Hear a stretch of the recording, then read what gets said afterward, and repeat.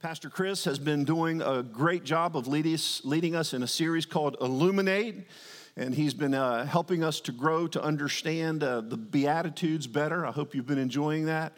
Of all the times of preaching that I can think of, I was going to keep pointing to the screen, pointing to the, if you've been here, he had the little diagram, the stair-step diagram and scriptures. I was going to underline words and all kinds of things. So you'll have to really press in here today. If you haven't seen the messages, let me encourage you. If you haven't seen these messages, go back online. You can watch them where Pastor Chris has talked about the poor in spirit, recognize our inability to fall, our inability to do anything for ourselves. So we fall on the goodness of God, on God's ability. And that's something we recognize with our mind, and we begin to enter into the kingdom of God, all right?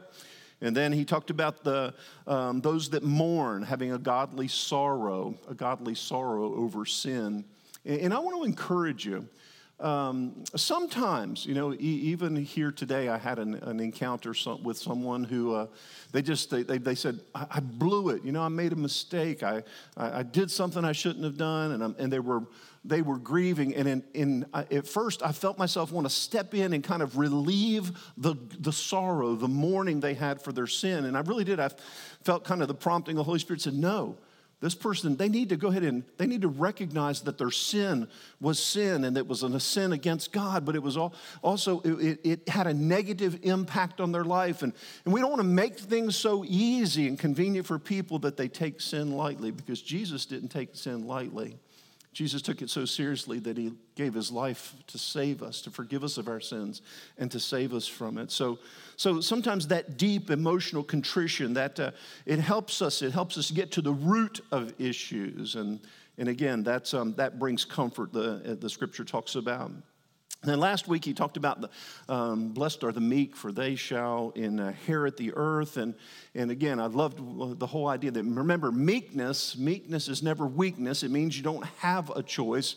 Meekness really means strength under control. Maybe you've heard this, but you know what the process, have you ever seen those movies where, like, the horses, there's a general on a horse and he's got his sword and he's charging the battle and there's cannons and guns, and how come these horses aren't flinching and running? And they've gone through a process that's called meeking. And what that process is they learn to be under control, under the control of their master. Their strength, their wills have been submitted to their master, so that no matter what's going on around them, they're submitted. They still trust their master. That meeking process. How many of us have been in the meeking process, right? We're still learning. We're still learning just to be under the control of the master. And as we do that, as we learn to not trust in ourselves, but to repent, to turn from thinking that we can do it ourselves, then we really do. We inherit everything we need from God. And I loved what he talked about, that inheritance is not just a birthright, right? But it's also the strength to dispossess, the strength to step into and to possess everything we need to be God's people. And that kind of brings us to where we're at today. We've seen this movement of God moving us along, bringing us to this place where we really today, in this fourth beatitude, where we become a whole person in Jesus Christ. So let's read some of these beatitudes from Matthew chapter 5. Matthew chapter 5, verse 3 said, "Blessed are the poor in spirit, for theirs is the kingdom of heaven." Verse 4 says, "Blessed are they that mourn, for they shall be comforted." Verse 5 says, "Blessed are the meek, for they shall inherit the earth." And then verse 6 says, "Blessed are those who hunger and thirst for righteousness, for they shall be satisfied." They shall be satisfied. And so we see this procession of blessing, this progress of blessing. And remember, the blessing, I think Pastor Chris might have mentioned that Greek word makarios. And what it means is just to have an overflow of the goodness, of the grace of God in our lives, so that we just declare, I am blessed. Anybody here had any good things from God in your life? Amen. Anybody had any comfort in times of trouble? Anybody had any financial provision in times of need? Amen. Did you eat breakfast this morning? Can I tell you, you experienced the goodness of God? Amen.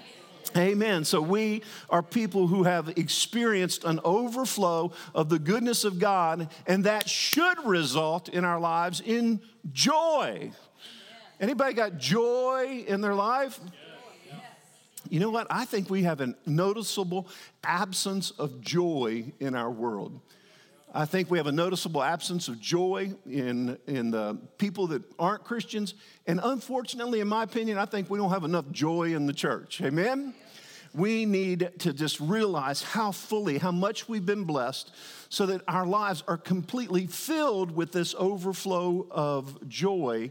Because in him, he meets all of our needs. So let me read it again in a couple of different verses, okay? Matthew chapter 5, verse 6. Blessed are those who hunger and thirst for righteousness, for they shall be satisfied. The Living Bible puts it like this. Blessed are those who long to be just and good, for they shall be completely satisfied. I think in the original language, it means that they will be fully, they will be continually, they will be completely satisfied. Now, I want you to think for a second, how many people do you know that demonstrate this quality in their life? That they're just satisfied, that they've just got, their life is so full of the good things of God that they are fully, continually satisfied, okay? You recognize that there's a joy, there's a peace in their life because of the continual flow of the things of God in their lives. Unfortunately, many people today are filling themselves with all kinds of stuff, but they're never being satisfied. We find people that are always looking for the next entertainment. I've got to go to the next party, go to the next event. I've got to do something, but still there's no happiness or joy in their life. We find people that they're always looking for the next sexual conquest. And if I can just, be satisfied these desires and urges and the flesh and the lust and all that kind of stuff. But they fulfill that, but they still don't have any healthy relationships. There's nothing satisfying in their relationships in their lives. We see people seeking fame and get to the top of the pinnacle of fame and still no satisfaction. And I've got to find another high, something else. We find some people that are fortunes they've got to make a fortune. If I make enough money, then I'll be able to buy everything that satisfies my life. But you know what? They never find satisfaction. People that are bound in one type of an addiction or another. And if I get enough of whatever it is, then maybe I'll find some satisfaction. The problem is it just never comes to play. It comes into place, right? I mean, how many of us, has anybody here ever been hungry? And I really, I say that in quotations because I'm not sure that in our world we've ever really been hungry or that we know what hungry is. But you've been hungry for something and you're just not sure what you're hungry for, okay? I mean, this is like one of the ugliest pictures of my life. I stand in front of the pantry, both doors open, and I'm perusing. I'm like a shark, man. I am just going around. I'm trying to find something to devour. Nobody else does this? Or the fridge, And how many people, you go in the fridge and you look for something, you shut the door, don't find anything, and about 10 minutes later, you're back in the fridge. It's like maybe something miraculously appeared, It was like it wasn't there, but now it's just God, did some kind of miracle, and all of a sudden it's there. We're searching for something, but we don't know what we want. Go to a restaurant. Some of you probably might go to a restaurant today, and you get the menu, and you go, I don't know. Here's 4,000 options, but I don't know. I don't know if there's really anything here, So I think I'll just settle for Taco Bell. What? And we have all these options, but nothing satisfies us. I think it's the picture of our world, and really, it's not a new thing. It's happened. Are we ready, guys? How many? This might ring a bell. Do we have the audio? Are we doing the audio? Okay, go ahead and play this audio. All right, see if this rings a bell for you.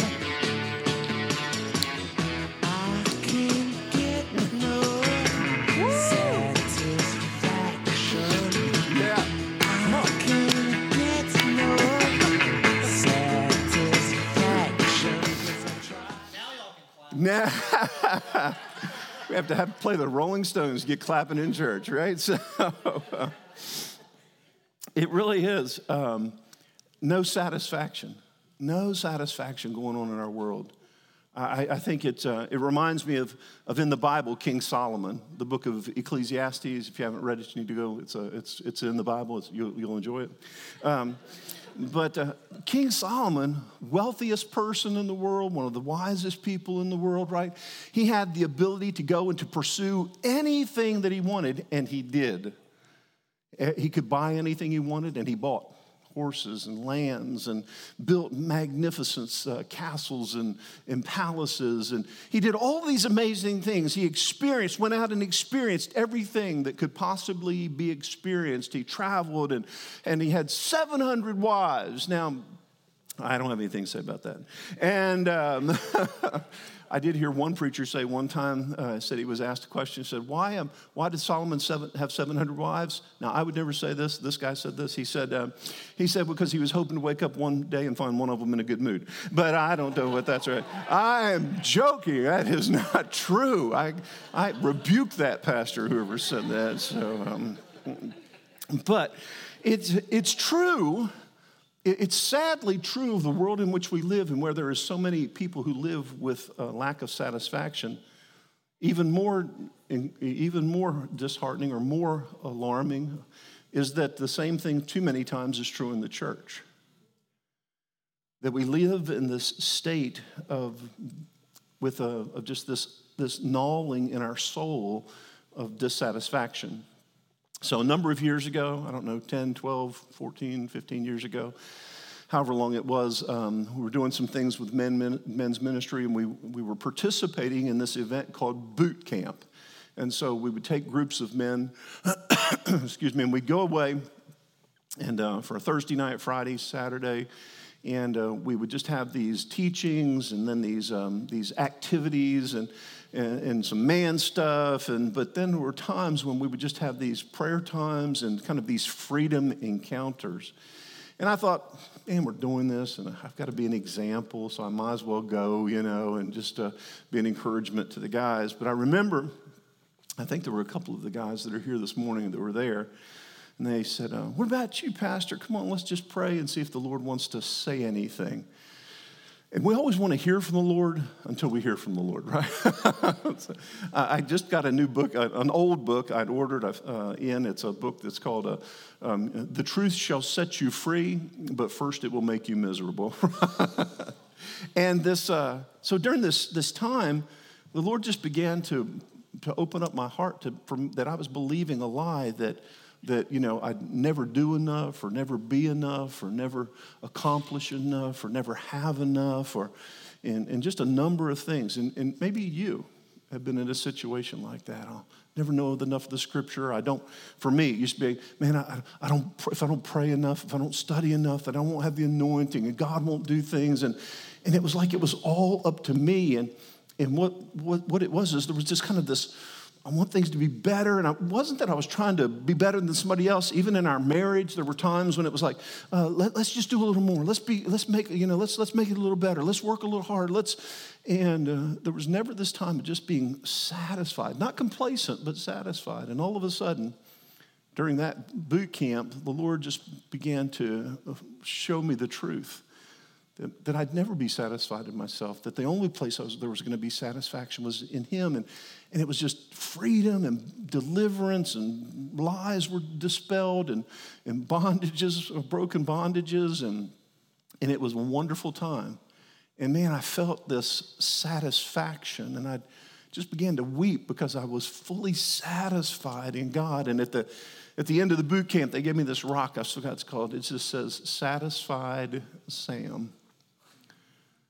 In it, while there are so many things in life that I could say, I want for my brothers and sisters, I want for my kids and for my grandkids, I want for the family of God.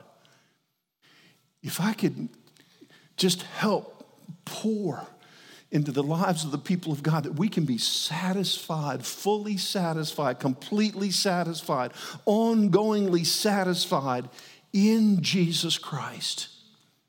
That He is our place of satisfaction. I want you to have that, guys. I want it to be something that you can wake up in the morning going, man, He meets all my needs. He is my everything.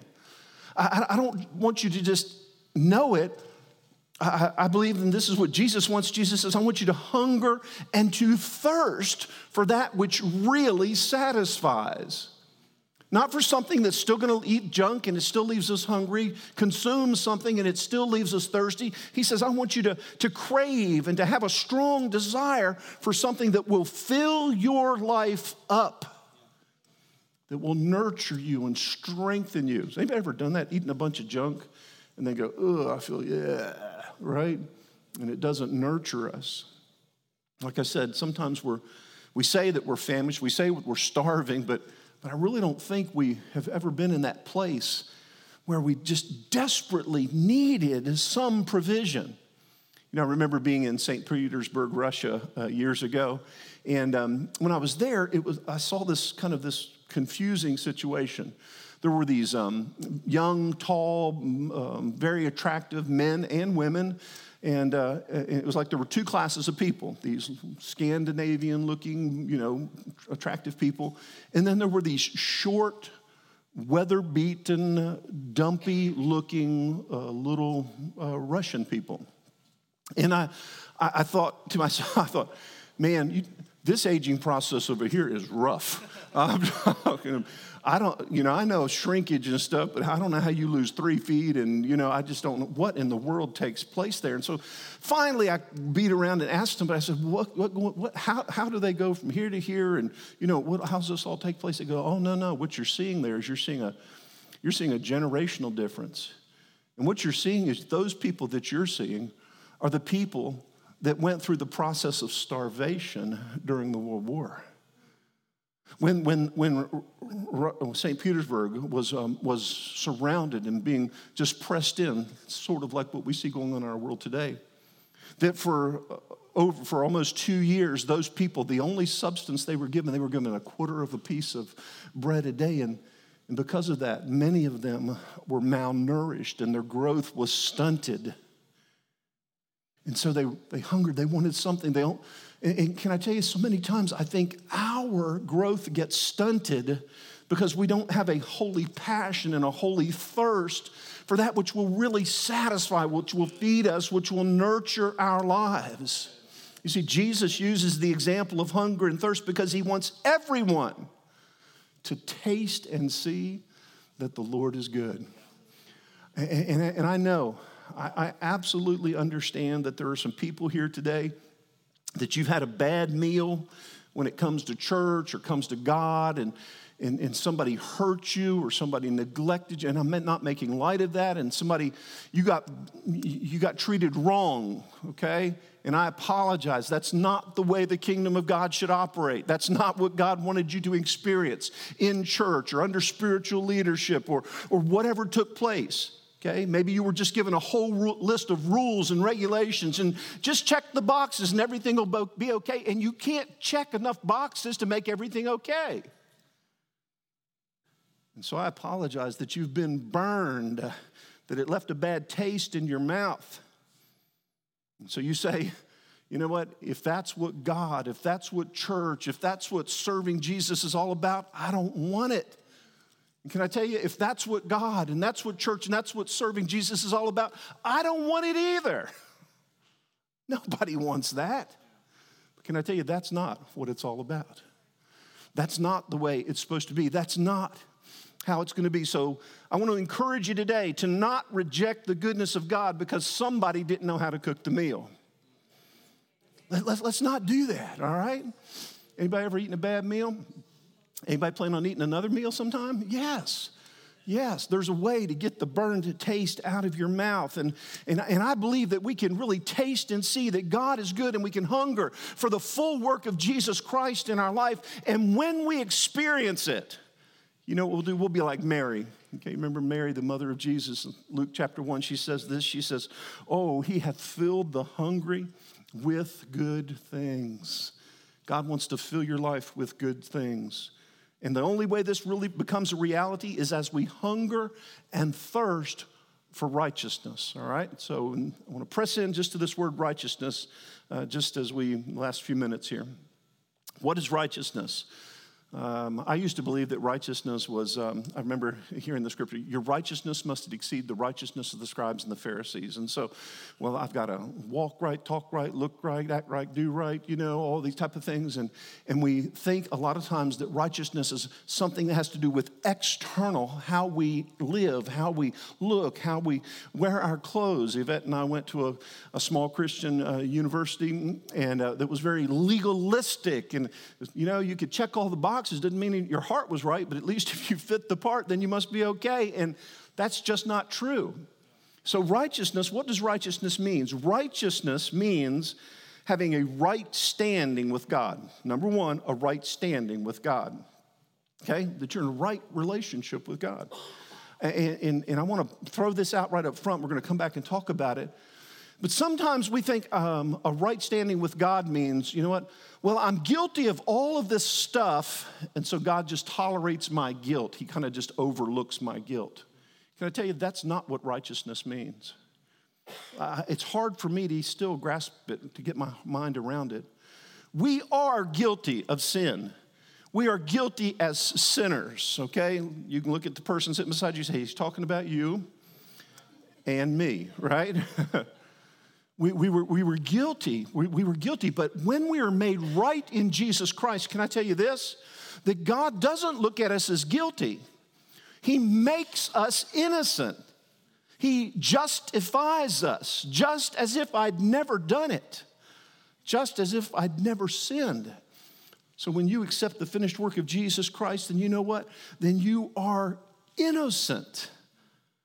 There's no accusation that can be made against you. Philippians chapter 3, beginning of verse 8 out of the New Living Translation puts it like this. It says, yes, everything else is worthless when compared with the infinite value of knowing Jesus Christ my Lord. Okay? Paul writing here, and listen to what he says. He says, for his sake, I've discarded everything else. I count it all as garbage so I can gain Christ and become one with him. Listen. I no longer count on my own righteousness through obeying the law. Anybody here ever tried to obey the law? Okay, as long as I just do what the Big Ten say, right, I'm okay. But we miss it on like 9 out of 10, right? Right? Look what he says. I no longer count on my own righteousness through obeying the law. Rather, I become righteous through faith in Jesus Christ. For God's way of making us right with himself depends upon faith. It's not us. We can't make ourselves right with God. We can't do enough good things. We can't preach enough sermons, sing enough songs, change enough babies in the diaper, in the nursery. We can't do enough good stuff. Now we should be doing good stuff, and we'll get to that in a minute. Isaiah says it like this. It says, but we are all as an unclean thing, and all of our righteousness is filthy rags. That's what our works are, just filthy rags. Romans 3 in the New Living Translation goes on, it says this, says, we're made right with God by placing our faith in Jesus Christ. And everyone, and this is true for everyone who believes, no matter who we are. You might think you're the exception. You might think, well, yeah, but I've been the only way that we're made righteous is in Jesus Christ. For everyone has sinned, and we've all fallen short of God's glorious standard. Yet God, in his great, amazing grace, freely makes us right in his sight. He did this through Jesus Christ when he freed us from the penalty of our sins. How did he free us? By making Jesus pay the penalty.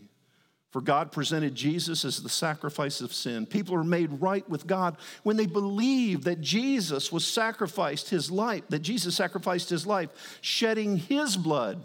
This sacrifice shows that God was being fair when he held back and did not punish people in past times. 4, he was looking ahead. All those things he did in the old times, all the sacrifices and all that, all those people still deserve to be punished, but God says, I'm looking ahead. I'm looking ahead to Jesus, and I'm looking ahead to what Jesus will do for us today. He was looking ahead and including them in what he would do in this present time. God did this to demonstrate his righteousness, for he himself is fair and just. Listen to what he does. And he makes sinners right in his sight when they believe in Jesus. He makes sinners right in his sight when they believe in Jesus. Let me ask you this. Are you right in God's sight? Have you believed Have you put your full confidence, your full trust in Jesus? Do you have that hunger that says, Jesus, I want everything that you have for me. I want it all in my life. I want to be in right relationship. You know what? And if we're in right relationship with God, listen to what happens. For since our friendship, Romans 5, verse 10 says, for since our friendship with God was restored by the death of his son while we were still enemies, we will certainly be saved through the life of his son.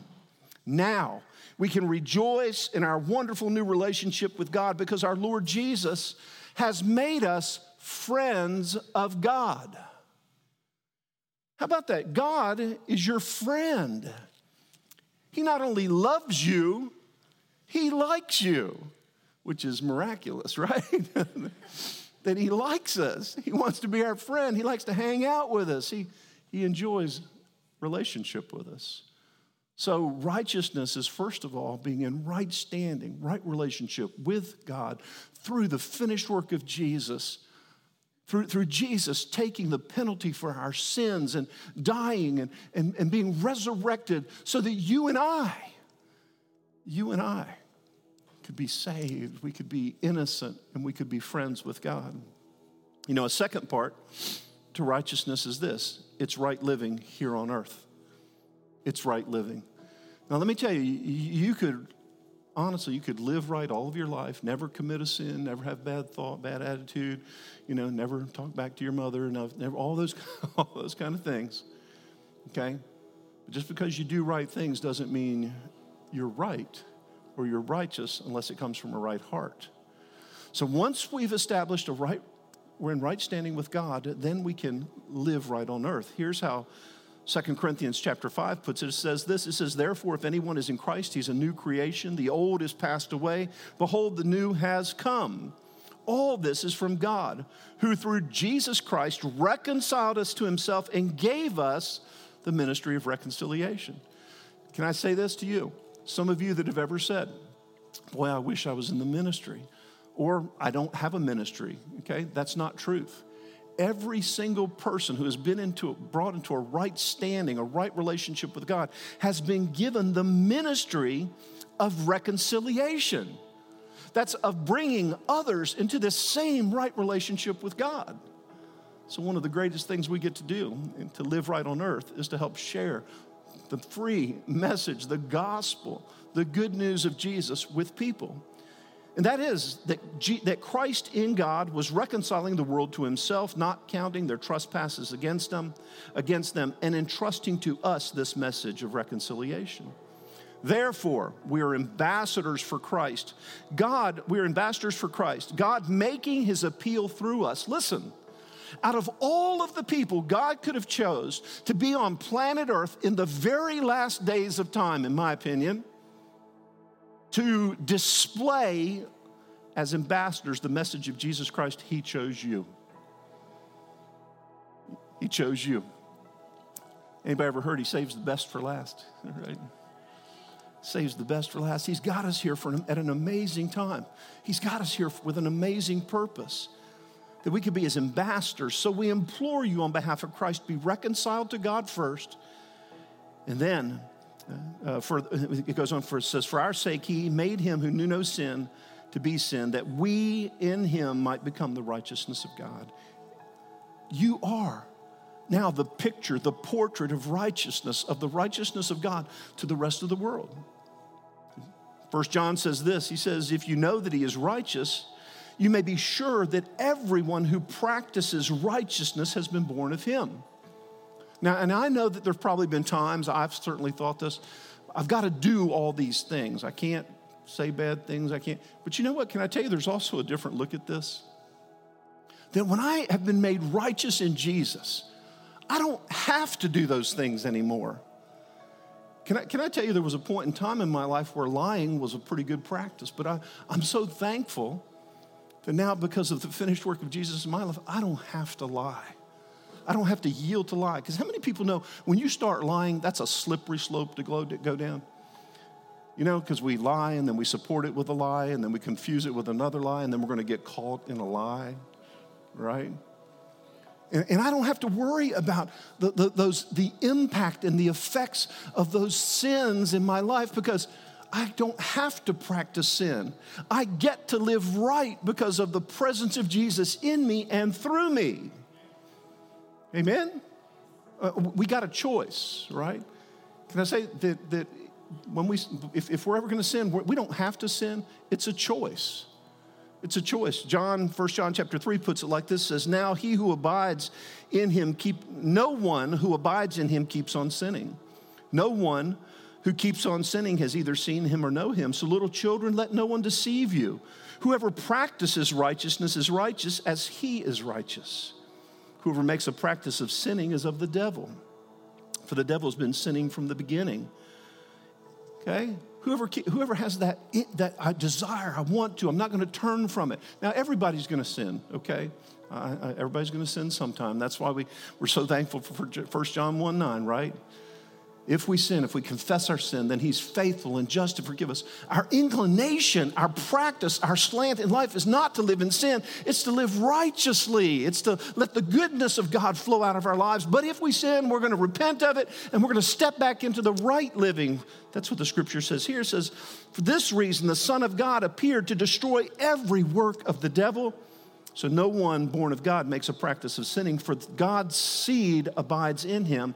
And he can't keep on sinning. It's not in your heart to sin. It's not in your heart to continue to do these things that are going to separate you from the presence and the peace and the goodness of God in your life. Now, with all the love in my heart, I'm just saying this: that if you're drawn like a bug to the light, and you want to participate, all that's in your heart is, I want to just practice sin. And can I tell you that you might not be in right standing with God. And today'd be a great day to say, God, I see how much you've done for me, how much you love me, and you want to free me from the trap. You want to free me from the snare of sin. So today, I want to receive your forgiveness, your life, your righteousness in my life to be your man, your woman, your boy or your girl today. See, the Bible tells us there's a way that seems right to man, but the end thereof is destruction. God doesn't want anybody to be destroyed. God doesn't want anybody to miss out. God's done everything possible. All that's ever going to be needed to make us right, he did it in Jesus Christ. And all we have to do is to submit to it. And then we get to live out the joyous truth of Proverbs chapter 15, where it says that in the path of righteousness there is life. And in that pathway there is no death. How many people say, I want to live that life where there is no death? I want to live that life where there's complete satisfaction. What I want you to know today, I want you to know that God has provided all we need to be and to live right. I want you to feel today a great hunger and a thirst to be in a right relationship with God and to live his right plan for your life on earth. And what do I want us to do? I want us to give ourselves so fully to Jesus today that we can receive his forgiveness, his life, and his love in a constant, continuous flow in our lives. Amen? How many people say that's what I want? I want that constant flow of the righteousness of God in my life. Would you stand with me this morning, please? Can you see why now blessed? Can you see blessed are they that hunger, they that thirst, right, for righteousness? Why? Because we're going to be filled, we're going to be fully satisfied with the work of Jesus in our lives and the work of Jesus through our lives. Amen? So with your heads bowed, nobody looking around this morning, let me ask you like this. First of all, is there somebody that says today, I'm not fully, completely confident that my life, that I'm in right relationship with God, that I've based all of my life on the finished work of Jesus, on his work in my life, but I want to give my life to Jesus, and I want to be in right standing with God today. That's my prayer. If that's you, would you just raise your hand, and we're just going to pray for you today. Anyone else that just says, Jesus, thank you for everything that you've done for me. I want to receive that. I want to have a friendship with God like I've never had. All right. And how about this? About somebody that would say, you know what, I really do. I want to live right on earth. There have been some things, there have been some hang-ups, some habits, some attitudes, some actions in my life that they just haven't been right.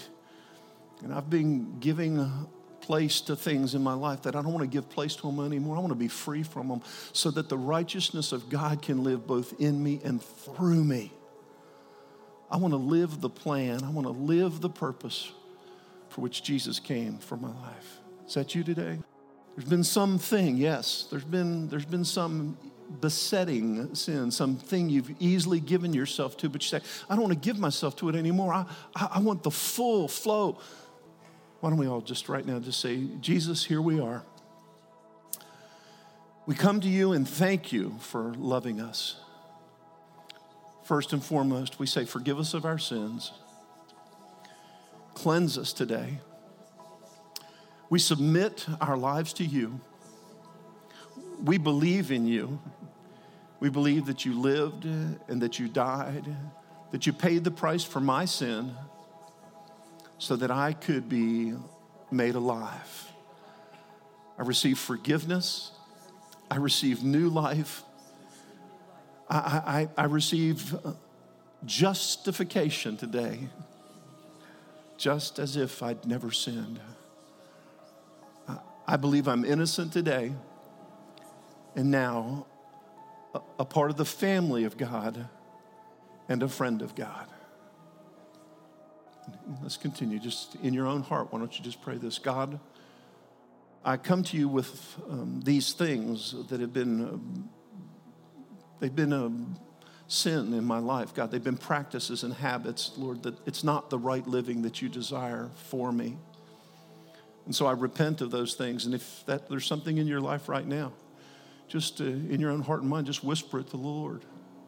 God, I repent, God, of jealousy. I repent of anger or unforgiveness. And I repent, God, for letting fear dominate my life. And right now, God, right now, I receive the power and the strength of your presence in my life to be able to live in righteousness, to fulfill your plan, to be your ambassador of reconciliation to all men everywhere. So God, I declare over my brothers and sisters right now, not only a spirit of freedom, but God, just an impartation of your presence that sets people free, God, to be righteous, to be in right standing with you and to live righteous for your glory and for your honor, to have healthy relationships, God, to be able to be an example and a witness, Lord, to people that they work with and go to school with. Father, that in every action and every attitude, they can bring you glory and honor. So I bless them now in Jesus' name. And all God's people said, amen, amen.